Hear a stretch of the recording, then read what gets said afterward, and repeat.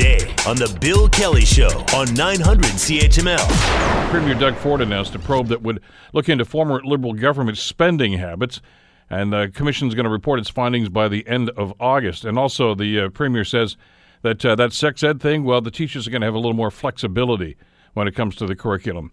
Is this a kinder, gentler Doug Ford we're seeing? Alan Carter is the anchor, of course, of Global News at 5:30 and 6 and Queen's Park Bureau Chief. He joins us to talk about this. Morning, Alan. How are you doing today? I'm doing great, Bill. How about you? Good. Listen, there's all sorts of concern and interest about Doug Ford during the campaign, of course, that, listen, this is a guy that only had one term on council. He doesn't really get this thing about politics, and he's going to be a bull in a china shop right now. I saw the piece you did the other night on Global about this, about his style and his attitude and his government style. Does it surprise you? Well, I don't think it has surprised me very much.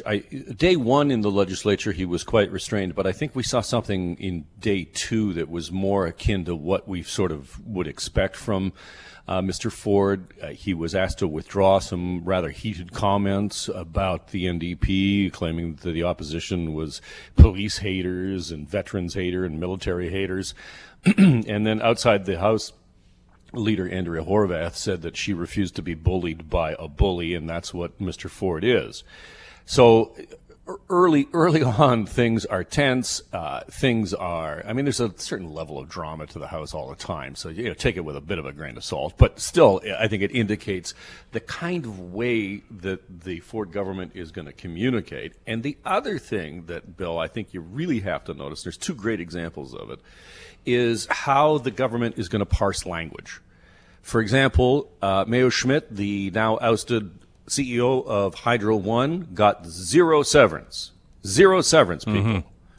He did get $9 million in other benefits and stock options, reportedly, but no severance, and the government sticks to that.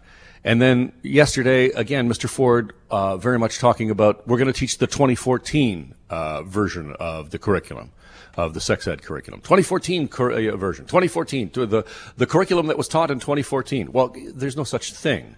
The curriculum that was taught in 2014 was written in 1998. So it's this parsing of language that is very interesting and notable early on in the tenure of this government. It's always, the prism that they want to look through on this is always going to be a positive thing, and we're doing. And I got that impression too, Alan, just in the first couple of weeks that they've been in power right now, is they want to make a splash, and clearly they seem to be doing that with some of their announcements. Certainly, the government has decided it wants to be very, loud and active and very, not in your face so much, but very top of mind. The government has decided that it wants to look extremely active, and it certainly has done. Absolutely. We have a rare summer sitting. They're going to pass this omnibus bill by next week. That will go through, and then it looks like they'll return at the regularly scheduled legislative sitting on the Monday after Labor Day, and then right back at it again. So this government is not wasting any time in getting things done. Which is rarely contrary to what a lot of folks might have thought with a guy who had literally no provincial experience, obviously, that maybe there'd be a learning curve. It's almost as if they're trying to prove that, no, we're going to hit the ground running. We don't need to find out what's going on. We already get it.